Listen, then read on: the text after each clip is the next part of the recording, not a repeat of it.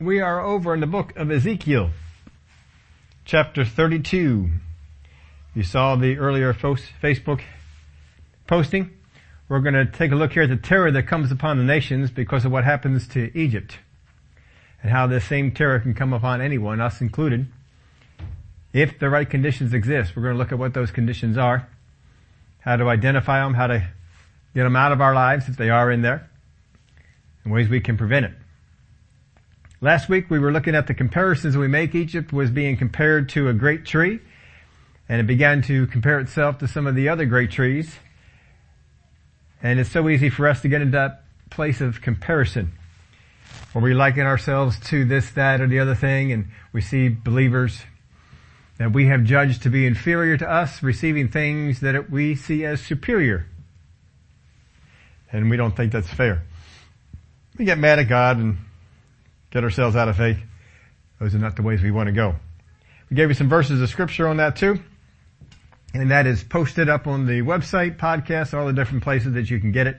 No charge for any of that. Just go up there and get it. Listen to it anytime that you want to. You can also see the video. We always post the videos of all the Facebook broadcasts we do right on the website.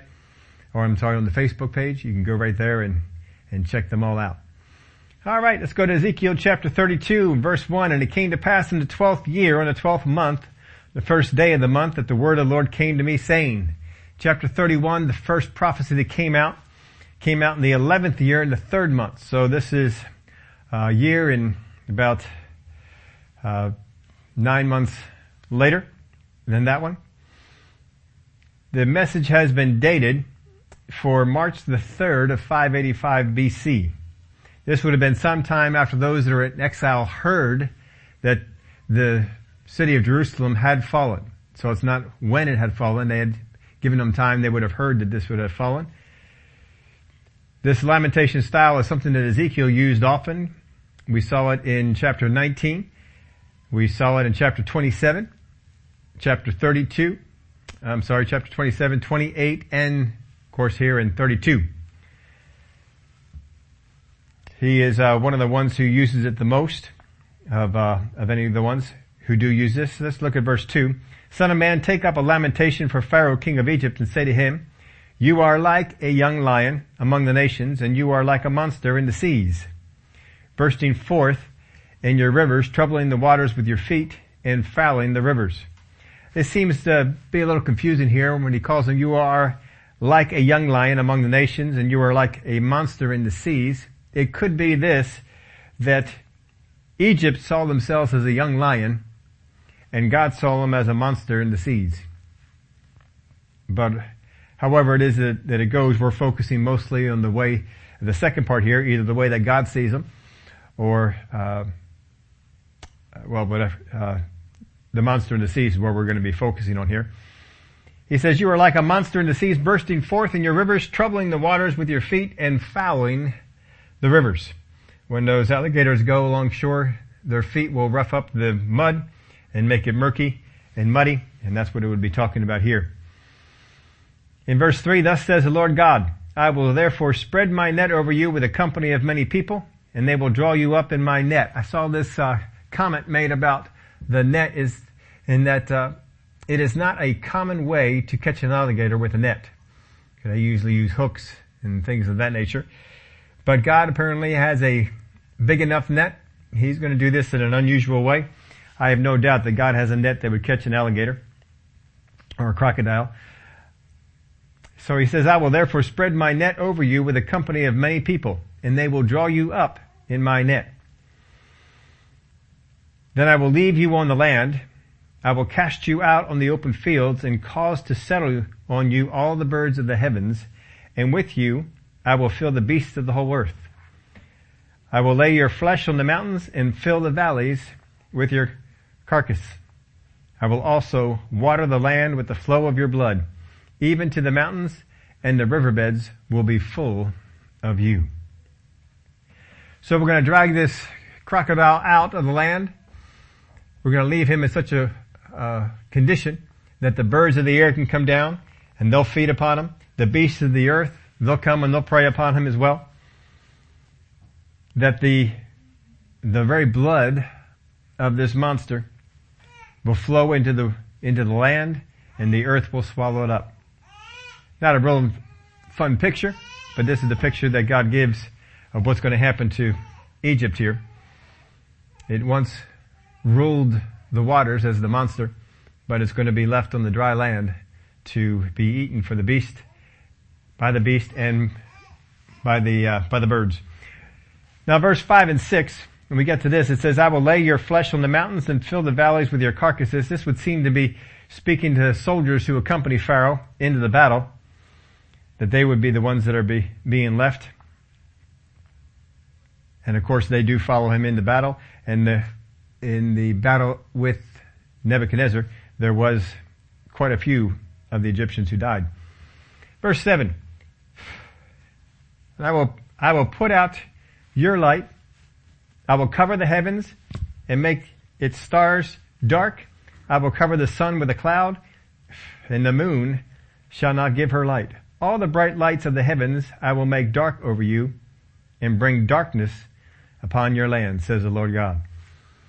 So he's going to put out the light, whatever light it is that he has or that he thinks he has. God's going to put it out. I will cover the heavens and make its stars dark. And I will cover the sun with the cloud, and the moon shall not give her light. Now some of the things that Egypt worshipped, of course we know the sun god, and God had attacked this during the 10 plagues. And it seems to be a mark here as well. I will put out your light. Even the great sun god of Ra, so the great sun god of Egypt, will not be able to spare them and will not be able to help them. All the light, the moon, the stars, it's all going to go out. God's going to put every single light out. All the bright lights of the heavens, he says in verse 8, I will make dark over you and bring darkness upon your land, says the Lord God. Now, of course, no one can do that except for our God. Turn out the lights that are in the heavens. But he says that's one of the things we will do. Verse 9, we're going to see the reaction here of the nations. I will also trouble the hearts of many peoples when I bring your destruction among the nations into the countries which you have not known. Yes, I will make many peoples astonished at you, and their kings shall be horribly afraid of you when I brandish my sword before them. And they will tremble every moment, every man for his own life, in the day of your fall. So the fall's coming. He's telling him how the people in the other nations will be reacting to this. Verse 9, I will also trouble the hearts of many peoples, when I bring your destruction among the nations into the countries which you have not known. So the nations that are around are not just going to hear the news and be sad, they're going to be troubled. There's going to be trouble that comes into their heart, and God says He's bringing it on them.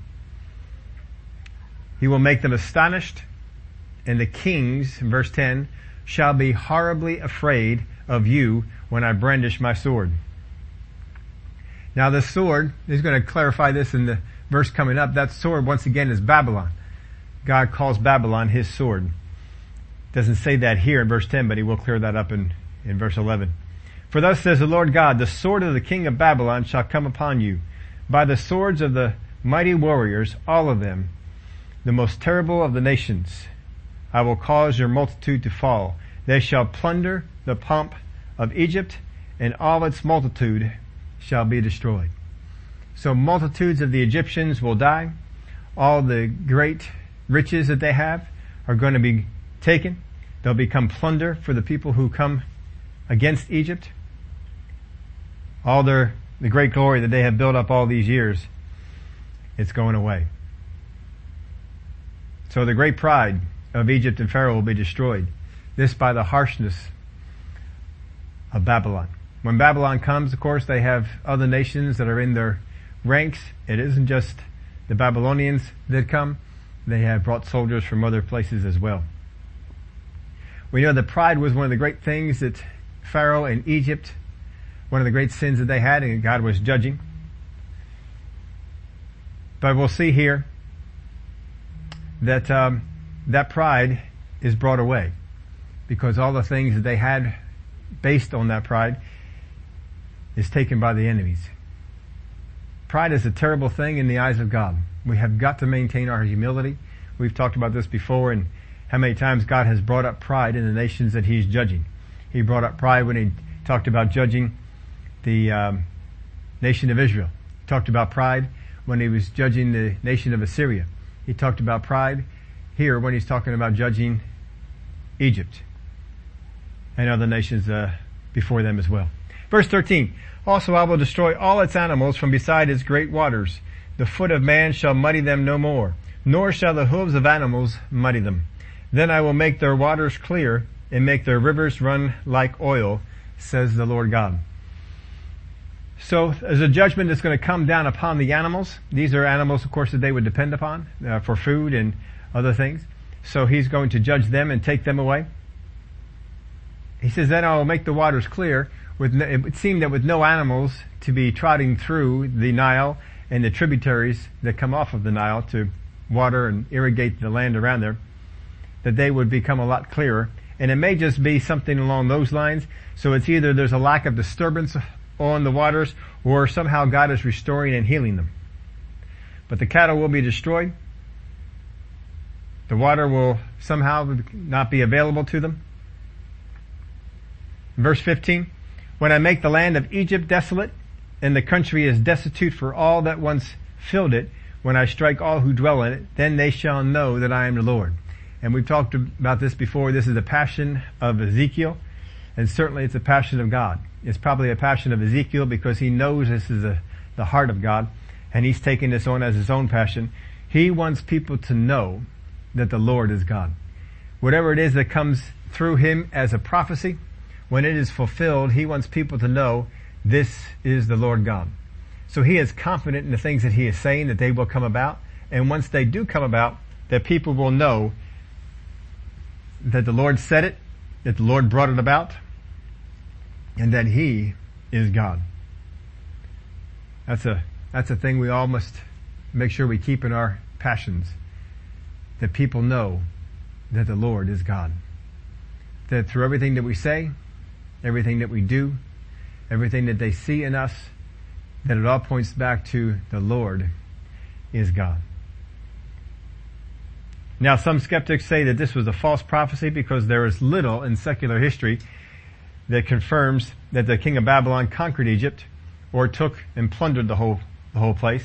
There was an interesting answer to this objection, and is by a gentleman by the name of Feinberg. He said this, as already stated, Egypt was conquered by Nebuchadnezzar. The silence of the Greek Herodotus is far from decisive in this matter, for he was unable to read the Egyptian sources and received his information through secondary sources.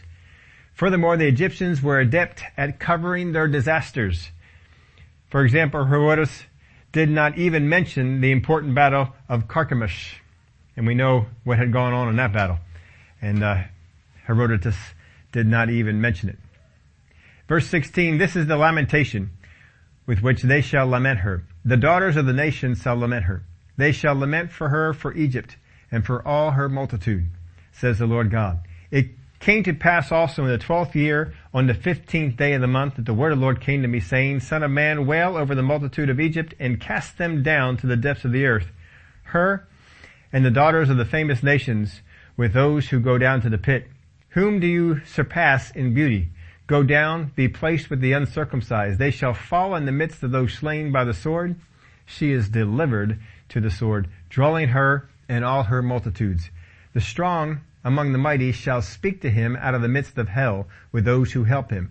They have gone down, they lie with the uncircumcised, slain by the sword. Now this is the final message that he has for Egypt.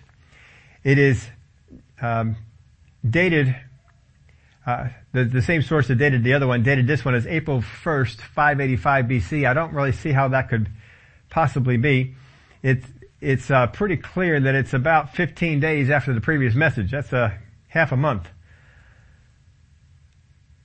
So I'll go with the days that are listed there in the passage and say it's 15 days, and that would probably preclude it from being on April the 1st. If this previous one had been dated March the 3rd of 585, that would probably put this around March the 18th. Would be where I would see it anyway. All right. So the nations here will lament the fall of Egypt because she is being cast down into the pit with the other famous nations who fell before her. So a lot of these nations that Egypt had killed, that they had taken the sword against, they saw them as inferior. They saw them as not as good as they were, being Egyptians. And they went out and they killed them. They took their stuff. But now they're being cast down into the same pit of hell that those people that they killed are in. Can you imagine that reunion? They're going down to a place they felt themselves as superior, coming down to a place where they are no longer superior, and they're all on equal footing. But they're going to go down into the pit, and that's where they're going to of course, be for eternity until the great white throne judgment, when they're all brought up and judged, and then the lake of fire will be open. But until then, they're down in the midst of the earth in a place called hell. Verse 22, Assyria is there, and all her company, with their graves all around her. Now Assyria is already there. She's already been judged. You remember, of course, the story with Jonah. He was sent to them, they repented. And some of those who died who were repented probably would not be there. But of course that repentance didn't last, and they fell back into their sin. Judgment came upon Assyria. And most, if not, well, at least many of the Assyrians that had died there are down into the pit. They're down into hell. And Egypt, and they go down, they're going to go down there as well. God called in the last chapter, God called Assyria as a greater and more glorious nation than Egypt was. And now Egypt is going down to the same hell that they are. Assyria is there, and all her company with their graves all around her. All of them slain, fallen by the sword.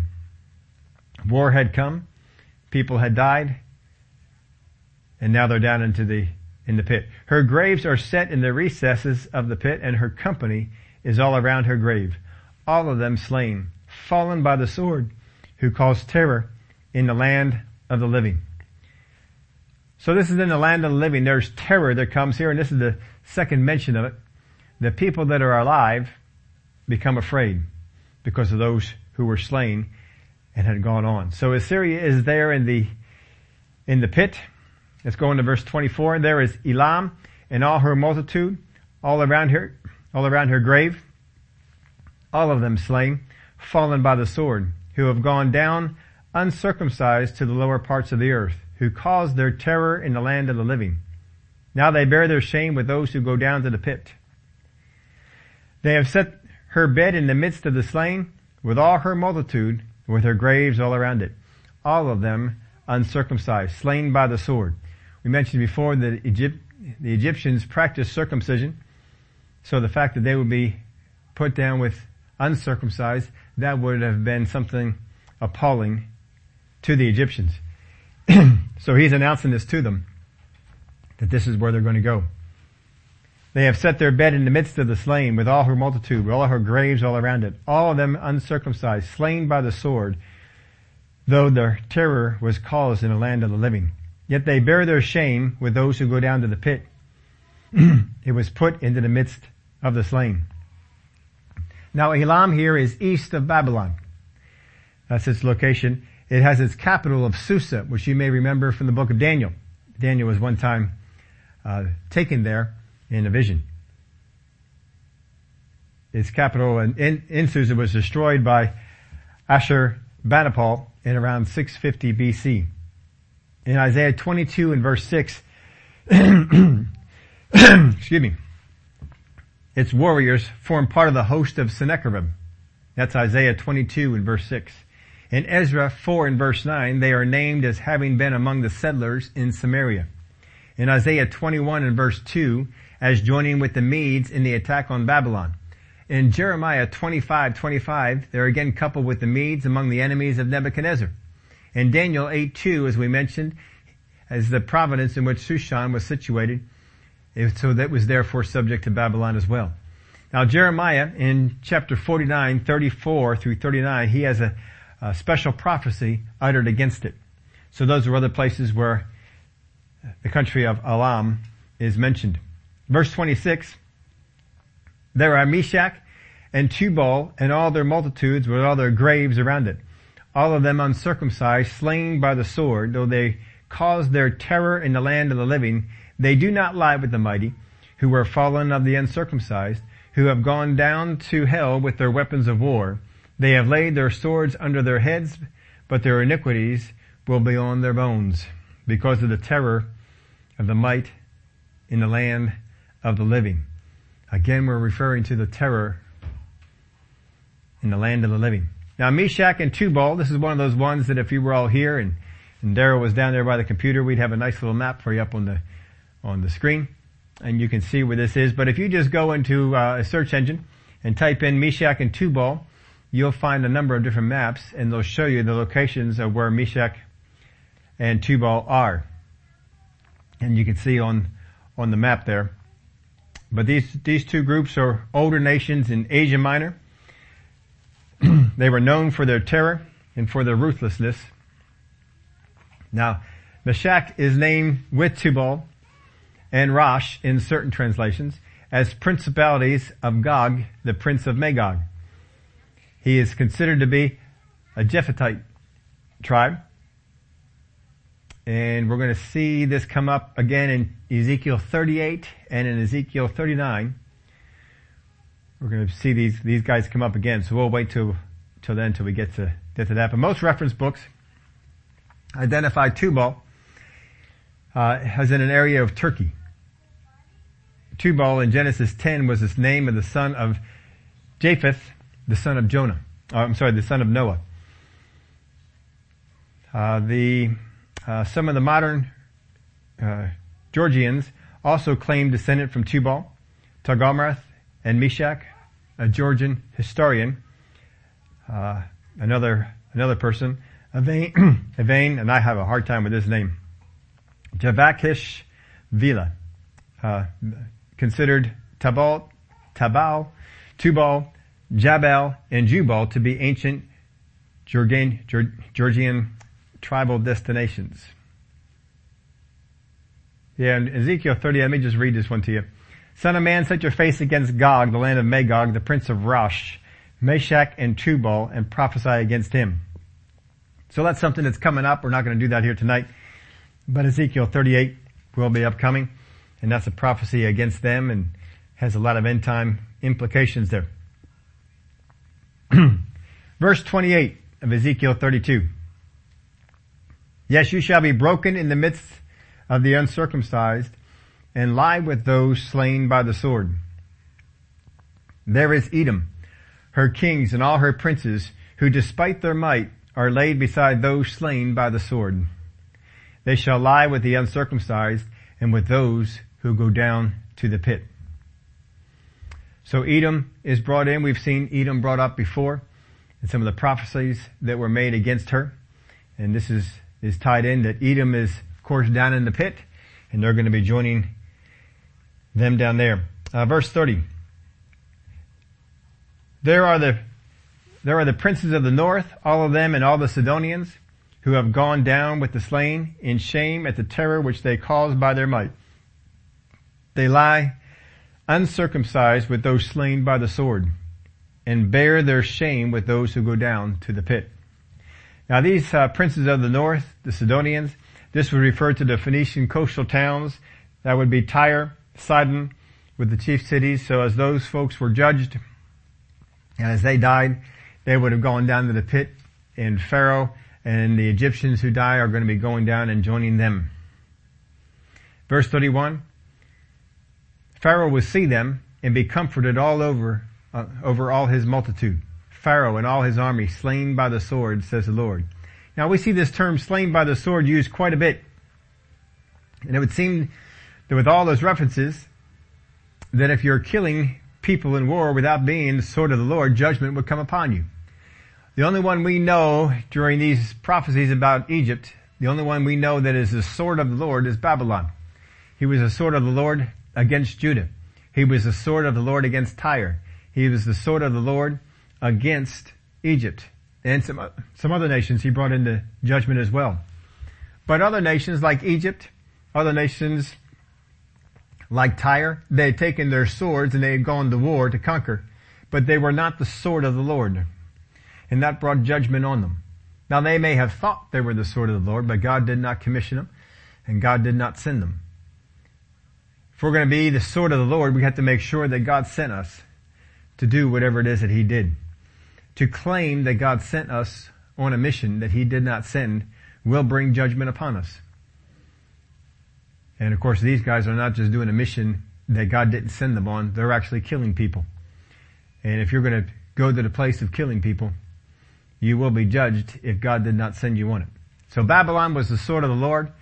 He was not judged. Babylon itself was not judged because of the people that they killed, being the sword of the Lord. But Egypt will be, because they were not ever given that designation to be the sword of the Lord. Verse 32, for I have caused my terror in the land of the living, and he shall be placed in the midst of the uncircumcised with those slain by the sword, Pharaoh and all his multitude, says the Lord God. So we've seen several references here to this terror. Again, verse 32, for I have caused my terror in the land of the living. This is not the people down in the pit. The people down in the pit are the land of the dead. They died. The land of the living, this is the people here on earth. And when they see the death of the Egyptians, when they see the death of all these other nations, and God has brought judgment upon them, that there's a terror that comes to them. But here in particular, we're looking at the terror that falls on them because of what fell on Egypt. Some of these are nations who depended on Egypt for protection, like Judah had done. Some of these are nations who depended on Egypt for trade, maybe even. Whatever it was, they had some dependency upon Egypt, and when Egypt went away, there was a terror that came upon them. Now I put down in your outline, if you saw that, if you had that, when the world makes judgments as to what will happen, what they expect to happen, who is good, who is strong, and that are found to be wrong, it causes distress, as what they thought was true and factual wasn't. So the world will go around, they will make judgments. They will say this group is bad, they will say this group is good. And they will have their things that they say are their reasons. Many times when the world gives us their reasons, they leave out ones that they can't explain. Well, we can't exactly say this because that will point to them as being good. And so they'll leave certain facts out, and they let it to be as they want it to be, so that we think the way that they want us to think. But the world will make judgments as to what will happen and what they expect to happen. They'll make judgments as to who is good. They'll make judgments as to who is strong and who is not. But when they are found to be wrong, they come into a place of distress. Now, you want to make sure that as children of light, you are not caught up in the facts and truths, caught up in their facts and truths. For then you will be captured by some of the same troubling thoughts that they are. These people who saw Egypt go down had terror come upon them, and God even called it my terror, or God's terror, that came upon them. Because they had depended on wrong things. They had accepted wrong facts. They had seen or made wrong judgments based on things they saw or things they were told. And when those judgments didn't hold water, didn't stand true, there was a terror that came upon them. Stay in the light. No matter how unpopular it is to stay in the light, stay in the light. No matter how much persecution you endure, stay in the light. It is never easy to stay in the light. It is far easier to go over to where the world says, this is where it's comfortable. This is where it's good. These are the facts that we accept as being true. If you will accept these facts as being true, it will go easier on you. But if you try and go against the facts that the world has said are true, there will be opposition. There will be persecution. This is what they were facing here. We had a bunch of people who were given the facts that Egypt's gods were strong, that Egypt's gods were true gods, that they were great gods, that it was a great nation, that Pharaoh was a god himself. They believed many of these things. And God says, I'm bringing you down into judgment. And when God brought them down into judgment, all of that came crashing down. How can Pharaoh be a god and come to the destruction that he came to? How can Egypt be such a great nation and come to the destruction that they came to? And it won't make sense. And because it doesn't make sense, confusion sets in. And when that confusion sets in, that leaves room for terror. And they can become afraid because what they thought was right isn't. So I made a list here. This is by no means a all-inclusive list. You can probably add some things to this list down the road as you're given some insight to this. But reasons for terror. Reasons for why terror will come up on the inside of us. I'm sure many of us can think of times in our life when all of a sudden a great terror fell upon us. We want to make sure that those things don't happen. That we don't fall into the wrong kind of terror and have fear come up on the inside of us. Here's the first thing. Reasons for terror. False hope. We'll have a false hope. Now, not all false hope is anti-God. If you think back in the New Testament, when the people of Israel were in the land around Jerusalem and Jesus came in on the scene, they had a false hope about Jesus. They saw him as the coming king.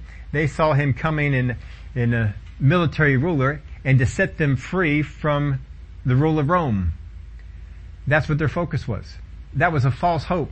And he would even go around and he would preach that message. Every time he went into a synagogue, he would read Isaiah's prophecy, but only read the first half. He read the first half about the lamb. He didn't read the second half about the king. He read the part about being the lamb. But they didn't want to see a Messiah that was a lamb. They wanted to see a Messiah who was a king. And so this hope was fanned to a flame inside of them. And for some of them, when Jesus didn't live up to become that king, they became very fearful. There was terror that fell upon them. They weren't looking for a Messiah who was a lamb. They were looking for a Messiah who was a king. And even though this was a biblical hope, we have that hope that Jesus Christ is coming back as king. We know that he's coming back as king, but he didn't come back as king then. But you see, the enemy wants to come in. He will fan to a flame a wrong hope because he knows it's not true. He knows it won't come about. And so he'll fan that to a flame. He'll get us excited about it. He'll get us believing it. And then the rug is pulled out from under us. And just like for them, Jesus was up on a cross and he died. How can he be Messiah the King if he's dead? See, it's a false hope. The enemy loves to give us false hope. It gives the world false hope. How many things the world believes that are false hope? I couldn't even begin to list them all. But of course, they're there talking about how we can save the earth and all the different things that we can do. The earth is really not in need of saving, and we're not capable of doing it anyway. But they give us that false hope. You can do it. If you do this, if you change your habit here, you'll save the earth. And people buy into it. And they have that false hope. And then as soon as anything goes on that's not right, they can sometimes lose that hope. How are those people going to do when the day of the Lord comes and the book of Revelation unfolds and we see plague after plague coming upon the earth? I don't know what they would begin to think about what they can do to save the earth then. So that's the first one I put in there, was false hope. Here's the second one, false security. They have a false security. Now some of the secular people, they'll have a false security in that they believe this: there is no God. You probably know people who believe there is no God. What happens when something goes on in life and suddenly they come into to grips with the truth? There is a God. Can you imagine the terror that would cause on people? Believing that there was no God and all of a sudden there is a God? And I'm going to face this God? That would bring a lot of terror upon them. But there's a false security that people have. They have a false security and that the government will take care of them. What happens when the government fails? And just about every government that has come up in the history of this earth has failed. The great government that Rome set up failed. The government that Greeks set up failed. The government that Babylon set up failed. The government that Assyria set up failed. Here in this chapter, the government that Egypt set up failed. Governments may have lasted, some of them lasted centuries, but they failed. If we have our security in anything that comes from even government, that's a false security. Our security must be in God. And so there's things that are set up that are tempting us. Come on over here. Believe that this is your security. Believe that this is what's going to protect you. But don't fall for it. Even now, we're looking at people that are going around, they have the security because they got the mask on their face and the gloves on their hands and the different things that they're doing. And that gives them a sense of security that, I guess this will keep me from dying and all the things that people have told them. But it's a false sense of security. Make sure your security is in God. Don't let your security be in anything else. If you do, terror will come upon us. Here's the third one. False light or truth. The enemy is always trying to sell us on light that is false. There's no truth to it. And he wants us to buy into it. And we buy into that light as being light, and all of a sudden that light is exposed as being not what it was supposed to be. Oh, wait a minute. That light wasn't light at all. That truth wasn't truth at all. It was false. And people, when they hear it, a terror comes upon them because of the things that they did based on that truth, based on what they heard, based on what they saw from this. Don't buy into the truth. Make sure you never buy into anything that the media sells you, because we know they constantly lie. They'll throw things up on the TV that are nothing about what they're saying that they are, because they feel that it will promote whatever it is they want you to believe. Even in recent months, we've seen many times where they've been caught doing these kind of things. Just make sure you know, whatever it is that the media is selling is probably something false. It's probably something that's not true. Don't buy into it. Once what is false is exposed, and they find out this isn't truth, there is no light with this, terror comes. As long as you listen to your spirit, and your spirit says, don't buy into that, don't listen to that, you won't come into that terror. You won't have that problem that will come in. I know we have this, supposedly this great crisis that comes in. I don't want to tell you that there is no disease and there is no virus, or that there is no people that will die. I've just told you from the beginning, I don't think it's as big as what they say. And I think in the end we'll see that the numbers will prove that out. But people have bought into this thing being a huge, huge deal, and have rearranged their lives in such a way. We've already rearranged our economy and in other ways. But don't react to anything that God doesn't reveal to you in your spirit. That's where the urgency has to come from. If God says, hey, do this, there are dangers out there. And the Spirit of God will warn us about those dangers. When He warns us about those dangers, we need to take the actions that He says. But don't take the actions that are brought from falsehood. Don't get that to change you. So false hope, false security, false light or truth. Here's the fourth one. Unsteady foundation. An unsteady foundation. This is your foundation of sand instead of the rock. And then when the storm comes, see, when the storm comes and you're built in the rock, we don't become afraid. But when the storm comes and we're built in the sand, we don't have that firm foundation. Fear can come in. Make sure that we don't have the wrong foundation in. Make sure that whatever you put in there for your foundation, it comes from the Word. You've checked it out.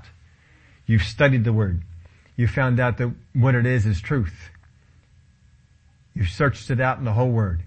Just like some of the people that Paul went to. And they checked out everything that Paul said with the rest of the Word. Found out it was true. And they put it in their foundation. When you do that, you have rocks that you're building on instead of sand. And when the storms come, and the storms will come, we won't be moved. So make sure you're not on an unsteady foundation. If we're on an unsteady foundation, terror can certainly come on in. We want to make sure that we're in a firm foundation. I remember watching one of those weather stories one time, and one of the ones that sticks with me probably the most was a family who had a house on the beach. They had a bait shop on the first floor, and then they lived on the second floor. And this terrible hurricane came in. And most people had evacuated, but they didn't want to evacuate, they wanted to stay. And the hurricane came and the waters came up and it pretty much took out the tackle shop, and they were retreating up into the second level, and the waters were coming up onto them, and they had videos and they were showing the pictures of all this sort of thing. And I'll bet you they were wondering, they were wishing that they were on a much more firm foundation as that went on. Well, the people did make it. I guess otherwise we wouldn't have had the video. But when the storm comes, you want to make sure that your foundation is sure. Here's the fifth one. Deceived into thinking that what is true was false. Deceived into thinking that what is true was false. Or you can flip that around. What was false was true. I think of the Thessalonian saints. They had believed, as Paul taught them, that the tribulation would come after Christ came. And then some other people came in and said, no, the tribulation you're going through, which was great. It was a great tribulation that the Thessalonian saints were going through. But they told him, he says, Paul was wrong. You're in the tribulation now.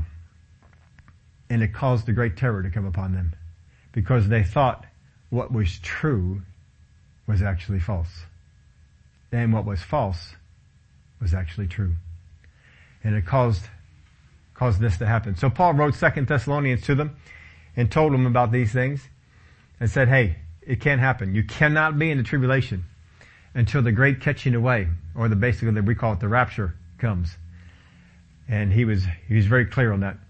This won't happen. You're not in the tribulation. You are in great tribulation, but you're not in the tribulation. So just rest assured you didn't miss it. Because Christ is coming back. He will come back for us. But see, they were deceived into thinking that what was true was false, and what was false was true. Make sure, as you go through life, those things that you have found in the Word of God to be true, don't let people shake you from them. Don't let people move them from you. If God is your protector, no matter what it is that comes against this country, God is still your protector. If God has delivered you from sickness and disease, no matter what it is that comes against you, God still has delivered you from sickness and disease. Don't let go of those things that you know. As we put that quote in the bulletin a week or two ago, don't let go of what you know for what you don't know. Make sure you hang on to what you know to be true. You make sure when you put something in your foundation that you check it out. Thoroughly check it out. It's got to be something in the Word of God. And it's got to hold up with all the rest that's in the Word. But don't be deceived into thinking that what is true is actually false. I've seen many a Christian let go of what they thought was true, what they knew to be true, but somebody came along and gave them something, and they pursued it, and they went after it, and they got off of what was true, and they got on to what was false. See, when we do that, we can become deceived. We don't want to have that deception come upon us. We want to stay with the things that God has for us. Don't be deceived into thinking that what is true was false. You see, these are just 5 things here. You can probably add some more things to it. But make sure your hope is sure. Make sure your security is in our God and in His promises. Make sure you have His light and His truth. Make sure that your foundation is the foundation of the rock and not the sand. And don't be deceived into thinking that those things you know are true are false.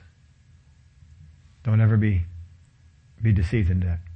Know these things. God loves you. That's the truth. Don't let anybody tell you different. God forgives you. That's the truth.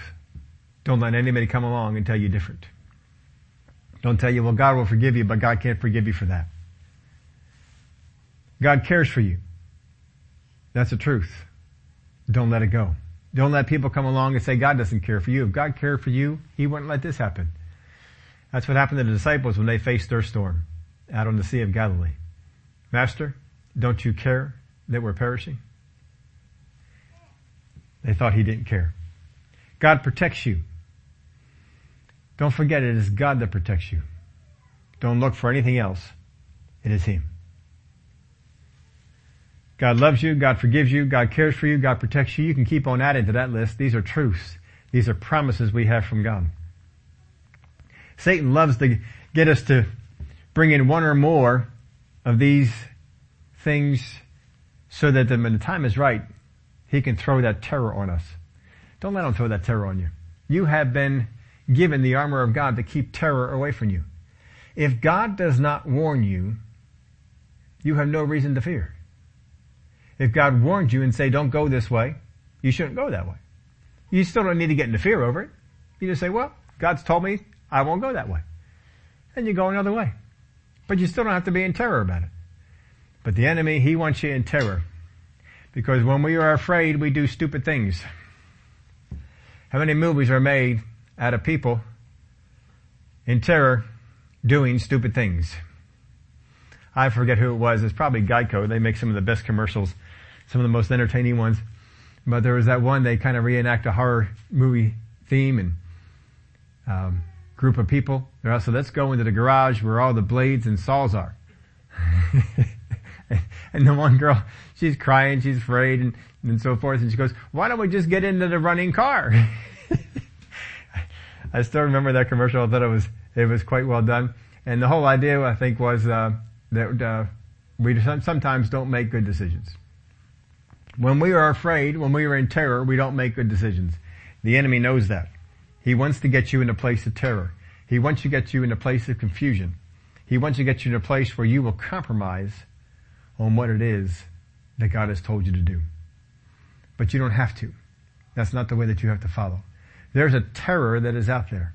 The enemy just loves to put it on people, because once they fall into that terror, they will do things that will lead them down into the pit. They will do things that will lead them into death. They will do things that will cause them to leave the things of God. Don't fall into the terror. Even the Word of God tells us about the terror that comes by night. We don't have to fall into it. You have been redeemed from these things. Walk in the light as He is in the light. There's no need to be afraid. No matter what it is that goes on in this world right now, everything is about this virus that is going around, and fortunately they can't keep the actual numbers down, and more of the actual numbers are coming out, and it should give some people some hope. But if you were one of those, listening to your spirit and just knowing, well, I don't feel it's that urgent, you're falling right in line with where God wants you to be. Don't worry about it. Do what God tells you to do, but don't be in terror. Don't be in fear about it. And this one, a lot is being made about the terror, because people thought Egypt was invincible. Egypt had been around for thousands of years. They had been a world dominating power for thousands of years. I think the number we threw out to you last time was about 2,500 years. That is a long time. And to see that nation go down and become nothing was a shock to them. They said, if Egypt could fall, who can stand? And they became afraid. Well, we can stand very easily just by doing the things that God says, because He makes the stand with us. Let's pray. Father, I thank You that though people to our right, people to our left, people that we know may fall into the terror of the things of this world. Terror because what they depended on is no longer there. Terror because a truth that they thought was true was shown to be false. Terror because they were deceived into thinking that what was true was actually false. Terror because their security was not in the God above. Whatever it might be, that terror does not have to come upon us. We can be free from that. And I thank You, Father, that if we do the things in our life that You tell us to do, think on the things You tell us to think on, walk in the way that You tell us to walk, trust in the things You tell us to trust in, lean not on our own understanding, lean not on the things that we see, but depend on what we hear in our spirit and respond to those things. That terror that falls upon so many people will not fall upon us. It can't gain traction. It may try and come at us, but it can't hold on to anything, and it just falls off because we've given it no place. I thank You, Father. Thank you that you help us. I thank you that you strengthen us. And I thank you that you are the God that we serve. I give you the praise and the glory for it in Jesus' name. Amen.